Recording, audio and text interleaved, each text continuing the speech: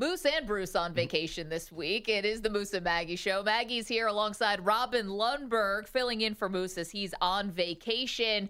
2 hours down, 2 left to go here on this Saturday morning. And Robin, it was tenuous times in Oxford, Mississippi to begin with, considering how much scrutiny the football program was under. They were an ongoing NCAA investigation. They had just been hit with a whole new stack of rules violations, including the lack of institutional control, which is always sort of the death knell for any kind of college athletics program. And then we get this on a Friday, which is that Hugh Freeze resigned before he could be fired by Ole Miss. Looks like an escort service in the phone call log.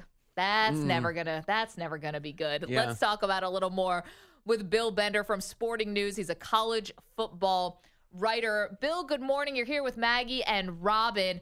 So I guess here's my question to start off with. You just had SEC media days that just happened a couple days ago where Hugh Freeze was asked about some of this stuff. But what happened between then and now that all of a sudden it led to him being shown the door? Yeah, that's what we all want to know. I think there's so many layers to this. It's almost like the ultimate soap opera when you factor in. I was there for SEC media days, and he had I believe it was a 2,773-word filibuster to start things out. He was talking about his legacy. But when you combine the NCAA investigation, the vindictiveness of Houston Nutt's lawsuit, the administration, football, and now an escort service, this is so many layers. I wasn't shocked that Hugh Freeze resigned. I figured that was coming at any point. I was shocked at the why, that's for sure. Yeah, I think that we all were a little bit shocked by that one. I mean, the last thing you want is for someone to bring up your pattern of behavior. Let's dive a little, though, into Houston Nutt. You mentioned the vengeance there. Can you just sort of flesh that out for the audience and how Coach Nutt played a role here? Yeah, because, a lot of the allegations that are against the program, Hugh Freeze sued the university in a lawsuit for defamation, and, some of those things were against Hugh Freeze. So when you have a former coach coming after the current coach, and I think the biggest theme here is that, and I tell people this all the time, it's nothing new that a program does some of these things, but when a program that has spent a lot of time in the basement starts to win, it feels good, and then they start to overlook some things. And this is another classic example of that happening. Talking to Bill Bender, Sporting News college football writer here on CBS Sports Radio. Now, when you talk about the program itself, is it now a desirable position for people, or has it been scathed a little bit because of the controversy around Hugh Freeze? And on top of that, the layers you mentioned where this was an investigation that was taking place beyond his personal conduct. Well, you have to think like a head coach would that's going to take that job. The first thing, if I'm interviewing for that job, I want to know what the penalties are going to be, or just give me something close. Like, I don't want to take this job and then find out that the program's going to be on a 5-year bowl ban and lose every scholarship and just not going to be competitive in a division where you can't have all those things happen. So they could go one of two ways. They could go after a Les Miles, who, obviously could be a rent-a-coach that takes care of the program. He's 63. He has some, cachet or whatever you want to call it. Or you could go after a young and up-and-coming coach, which is what I would do.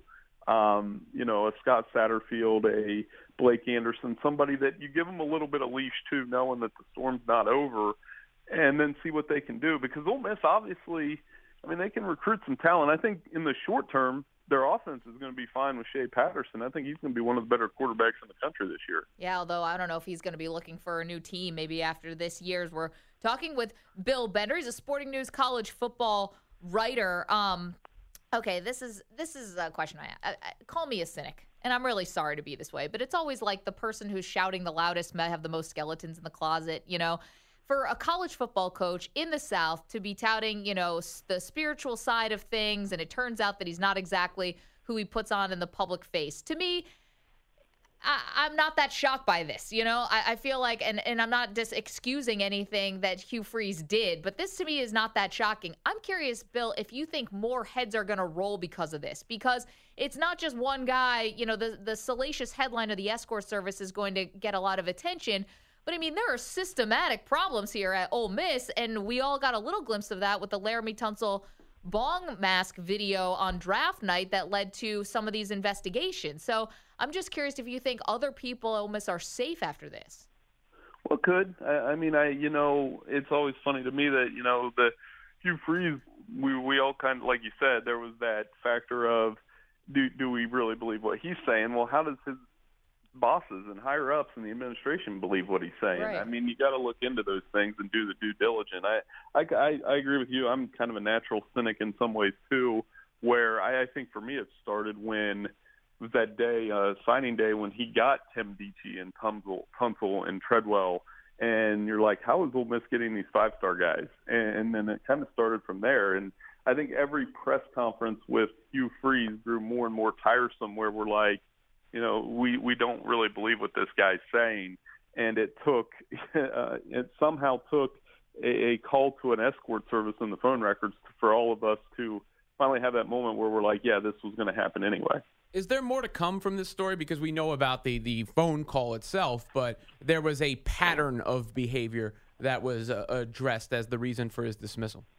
Well, yeah. I mean, I think the next step is they'll probably vet out the details on the phone call and those kind of things, and then we'll wonder about what Hugh Freeze's future is. And that, I think it's going to be a long time before he coaches the Power 5 team again, just because, look at the road Art Briles is on. He doesn't have a job. Tim Beckman, the former Illinois coach, doesn't have a job. And, it's just one of those deals where, he can win, though. And I think of those three coaches I just mentioned, I think Hugh Freeze is the best bet to maybe get a job again. He could follow a similar redemption path that Bobby Petrino did. Remember, Bobby Petrino had to go to Western Kentucky before he got to go back to Louisville.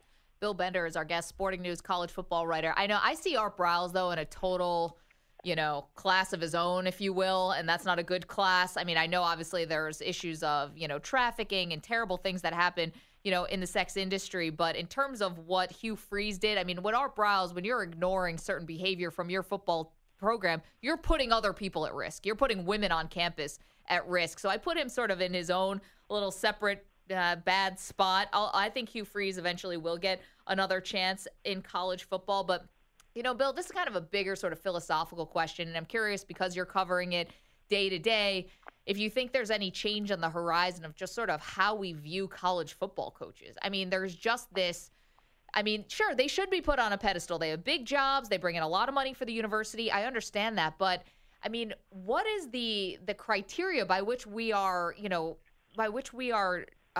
evaluating a college football coach? I know they're a leader of men and they're father figures to guys, but, is there just too much demagoguery going on when it comes to college football coaches? Sure. And Maggie, I totally agree with you on Briles being in a class by himself, where it won't surprise me if he doesn't work again. It won't bother me if he doesn't work again in college football after all the things that happened at Baylor. Now, I agree with you, too, on here's the thing that I've been saying all along. In the social media age, you're just not going to get away with anything. You're not going to get away with this, what Ole Miss did. You're not going to get away with what Baylor did. The university can do its best to cover things up, but and part of it is, I think, and I love the 30 for 30s. This is a weird tangent, but, when you look back at SMU and the U and those type of teams, I think, that bad boy image was almost glorified back then. And we look back and then, oh, my gosh, those teams were so great. But those days are over. I think now the cleaner and almost more boring your program is. Look at Alabama. They are probably the most boring dynasty in any sport ever, and they have no signs of stopping. Yeah, San Antonio Spurs, I think, right up there with them. Is that the sort of – is Saban and Urban Meyer, are they to – I don't want to say either – however you want to look at it. Are they to blame for that? Are they to praise for that? Where did this come from? You said this is such a 180 from the Jimmy Johnson years at the U. You're absolutely right. So where did this come from? Well, and here's the other trigger effect of it, I think, is not only do Ohio State and Alabama have dominant programs where the recruiting is just unbelievable, you're starting to see it at media days. And we kind of make jokes about it, and even Kirby Smart made a joke about it at SEC Media Day where Nick Chubb was his favorite player because he's a man of few words. So part of me likes that because I think, a lot of these, athletes are getting, well coached on and off the field. But part of me misses that polarizing player that we've had in recent years, whether it was Manziel or Tebow or Cam Newton or even Jadeveon Clowney. College football doesn't have that polarizing star this year that we're all kind of, Lamar Jackson and Darnold, those guys are great, but they're not like I don't think we're sitting around saying, man, I really want Louisville to lose today because I can't stand Lamar Jackson. And I almost want one or two players like that in the game. Yeah, the not controversial in a bad way, but just sort of talking points, right? Interesting, I think is probably the word for it. Interesting off the field as we're talking with Bill Bender. Okay, moving away just from Ole Miss for a second, Bill, you just came from SEC Media Days. I mean, are we penciling in Alabama for another one, or do you think there's someone in the SEC, a team in the SEC that's going to be able to knock them off? No, it's still theirs to lose. I've made the joke in recent seasons that the season doesn't start until Alabama loses, though it didn't start until about 20 seconds left in the Clemson game last year. But, it's one of those deals where they're dominant, and I think they could get pushed by an Auburn or an LSU or maybe in a Georgia. But, I mean, that was the theme of SEC Media Days. And really, I mean, taking it back to your high state question, we did all our bold projections and all those things, and I have Alabama, Florida State, Ohio State, and USC in the playoff, and I hope I'm wrong from the standpoint if all of that happens, that's going to mean that the regular season was probably pretty boring. Do you feel like is Sam Darnold the Heisman favorite going into this season, or do you feel like Lamar Jackson? I mean, is he going to be back in that conversation, the reigning Heisman Trophy winner? I'd start with those two. I think Jackson's probably he's not getting as much attention because of that late season slide, but, I mean, he's a phenomenal player. Sam Darnold's going to be great. I think Barkley at Penn State's going to be really good and really push for that. And then, as that seems to happen every year, there's that guy that we kind of know about, but he just pushes way up into the Heisman race. And I think one of those guys could be a guy like Mason Rudolph at Oklahoma State, who's just going to put up crazy numbers. He's got a great receiver in James Washington. Overall in the Big 12, I think this is Oklahoma State's time. So, they've been good. They've won kind of more games 5 times this decade, but it's time for them to push through and get a playoff berth. Okay, Bill Bender, final one for you before we let you go. Mike Gundy's mullet, does it make him look more like A, an extra from the movie Talladega Nights, or B, Bud from the movie Kill Bill 2? That's a good one. I think probably Talladega Nights. It's funny. I was watching Days of Thunder last night. And my wife immediately left the room. She was like, "What are you doing?" I was like, "Once you get into that movie, there's a certain class of movies that you get in and you can't get out." And I think Talladega Nights also falls under that class. Wow, Days of Thunder. And now we all know a little bit more about Bill Bender. I love it. Tom Cruise, I'm in. Bill, thank you so much. Bill Bender, Sporting News, college football writer. Appreciate your time, and have yourself a great weekend. I appreciate it, guys. Thanks so much.